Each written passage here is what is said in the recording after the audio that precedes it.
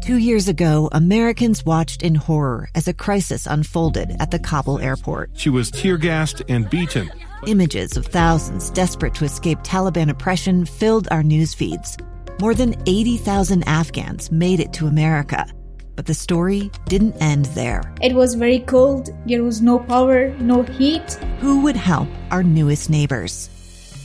I'm Andrea Smartin. In Stranger Becomes Neighbor, you'll hear the stories of some remarkable refugees who left their homes and their dreams behind, only to start over from zero. Their only possession was 3 blankets. And you'll meet Americans who stepped up to help them. You want me to come when you deliver your baby. What can one person do in the face of an international disaster decades in the making? That's Stranger Becomes Neighbor. Find us at kslpodcast.com. Follow us on Apple Podcasts or anywhere else you listen. Inside Sources. Inside Sources. Inside Sources. Where KSL offers Utah deeper insights on the news. Host Boyd Matheson divides rage from reason and elevates the conversation on issues crucial to our community. On KSL News Radio 102.7 FM and 1160 AM. You know, how we communicate matters, especially when it comes to very contentious issues. So if you think you've looked at all the angles and all the ways to talk about the pandemic, vaccines, masks, kids in school, first responders, let's get past the headline a little bit and start talking to each other just a little bit different. Let's begin. Think you know the news of the day? Think again. So the thing that is always interesting for me is how we communicate things and how we attempt to have influence and influence the behavior of others. As we know, bashing people over the head with behavior never works. No one that I know has ever been nagged to superior performance. And so we want to go through today in these first 2 segments of the show and listen to some different leaders having conversations about where we are in the pandemic, what needs to happen next. And sometimes they do it well, and sometimes they do not. And we need to look at all of that and look at how, most importantly, we look in the mirror and how we look at one another when it comes to interacting and getting to the right behavior that's going to help us as we move through the pandemic. So yesterday, of course, Governor Spencer Cox expressed a number of things in his press conference. Again, many of them on point, on target. And there were times where clearly he has become frustrated with some of the people in the process. And so let's take a listen to what the governor had to say yesterday. I'm grateful that there are people who are willing to sacrifice and wear masks again to protect the unvaccinated. I got to be honest with you, I don't know if I'm one of those people. I'm really tired. I'm really done with it. Not real excited to have to sacrifice to protect someone who doesn't seem to care. So the only caution I have in that space is assigning the motives of others in terms of their behavior. Some people, of course, have not been vaccinated for health reasons. We know people who are in the middle of receiving chemotherapy or other treatments or have other issues that would prevent them from getting the vaccine. And so we have to be careful. Blanket statements, you always have to be careful with sweeping generalities. I always tell people that is a big red flag. If you hear a bunch of sweeping generalities at a press conference or a political rally, that should send up your spidey sense because they're probably missing some of the point. We're going to talk more about what the governor said and some of the important things that he said that we should look to and listen to as we go through, not in a conspiratorial kind of way or that there's some big conspiracy on the horizon that's coming. So we have to get past a lot of that stuff as well. But we also have to separate this contempt for people we disagree with, people who behave differently. And one of the great examples coming out of yesterday was Dr. Todd Vento from Intermountain Healthcare during a different press conference that they held yesterday. And he dispelled some of the myths in terms of maybe some of the people that you might disagree with. It's not that everyone is sort of this ardent, all the way to one side, anti-vaccination. It's really not that. We have good data on national surveys that show that individuals would accept a national vaccine mandate, even by the federal government, even by civic authorities. because there's willingness to have that. But I think what happens is there's so much information circulating that there's a lot of misinformation. So not just I don't know the long-term effects, which is certainly a concern, but is it going to make me, infertile or, some of the other sort of more outrageous, each of us individually to get as much information as we can to get really at the information that is from the studies. And the studies show that these vaccines are very safe and very effective. And the rushing part is another thing that people say, well, it was rushed. And the reality is it really wasn't rushed in terms of the science that was done as much as the authorization and the release of it to the public in a public health emergency. And this is what happens. We think about what happened last February and March.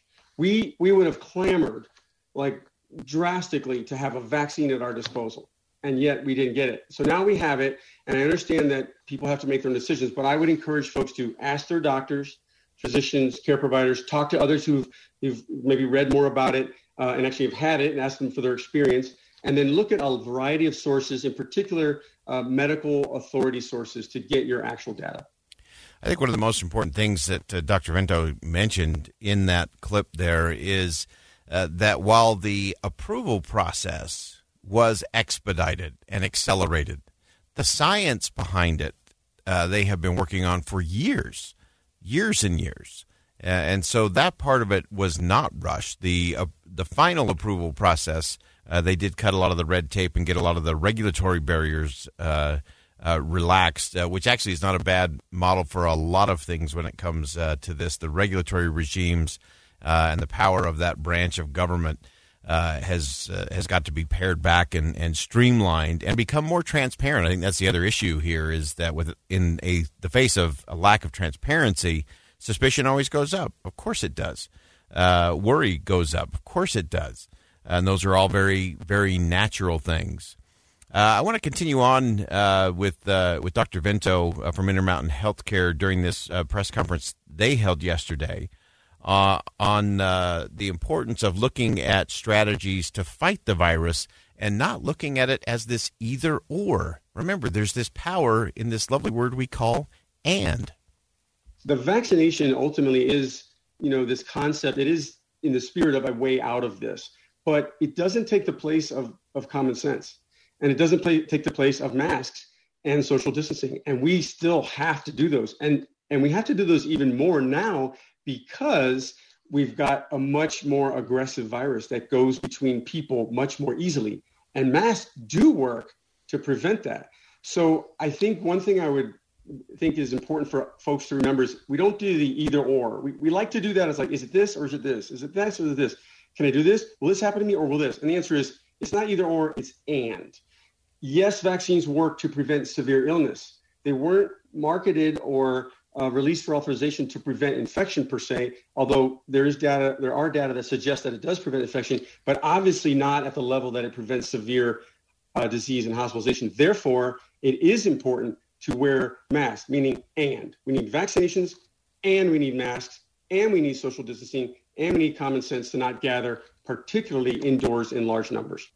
And then finally, Dr. Vento really talked about this in an interesting way in terms of just using all the tools in the tool belt, all the tools in the toolbox to take on the pandemic, not just one thing, as a lot of people are framing it. Anyone who talks about vaccines are better than masks or masks are better than vaccine, they're missing the point. We have a toolbox of a bunch of tools. Let's use every single tool in that toolbox. Let's not just take out the screwdriver if we can use all of them in many different ways. I really think it's critical that people not forget about the measures that work. We don't want to wish our way out of this or hope our way to the finish line. We want to do the things, do the work that gets us to the finish line, and then we can actually celebrate, be proud, think of what we did together. And I love the fact that it was stated earlier that we have a common enemy. That's the only enemy we need to fight, the virus. And we know how to do that with every tool in our toolbox. So to me, the real path forward is about and. It's using, as the doctor said, all the tools in the toolbox. And while hope is important, hope is not a strategy. And so let's think strategically. Let's get past either or. Let's get past the polarization of all of this. And let's look at and. I think there's power in that. I think there's change in that. I I think there are solutions in that, and we're going to continue to talk about this. We're going to stay with the question just a little bit longer right here on Inside Sources on KSL News Radio. Think Again with Boyd Matheson on KSL News Radio. Two friends taking pictures of the rising full moon on a summer night. Two teenage kids doing what teenage kids do. When a stranger with a gun and a death wish changed everything. It was violent, it was senseless, and I will never understand it, I will never accept it. I'm Amy Donaldson, and unfortunately, we're all too familiar with stories about how violence shatters lives. But what we rarely see is how they are rebuilt. In a new podcast, The Letter, we relive tragedy, but only so we can hear the rest of the story. The struggle to reclaim lives, the realities of grief, and the possibilities of forgiveness. I believe in miracles. Sometimes I thought, there are no miracles. Yeah, there are, and this is a big one. Follow The Letter at theletterpodcast.com or wherever you get your podcasts.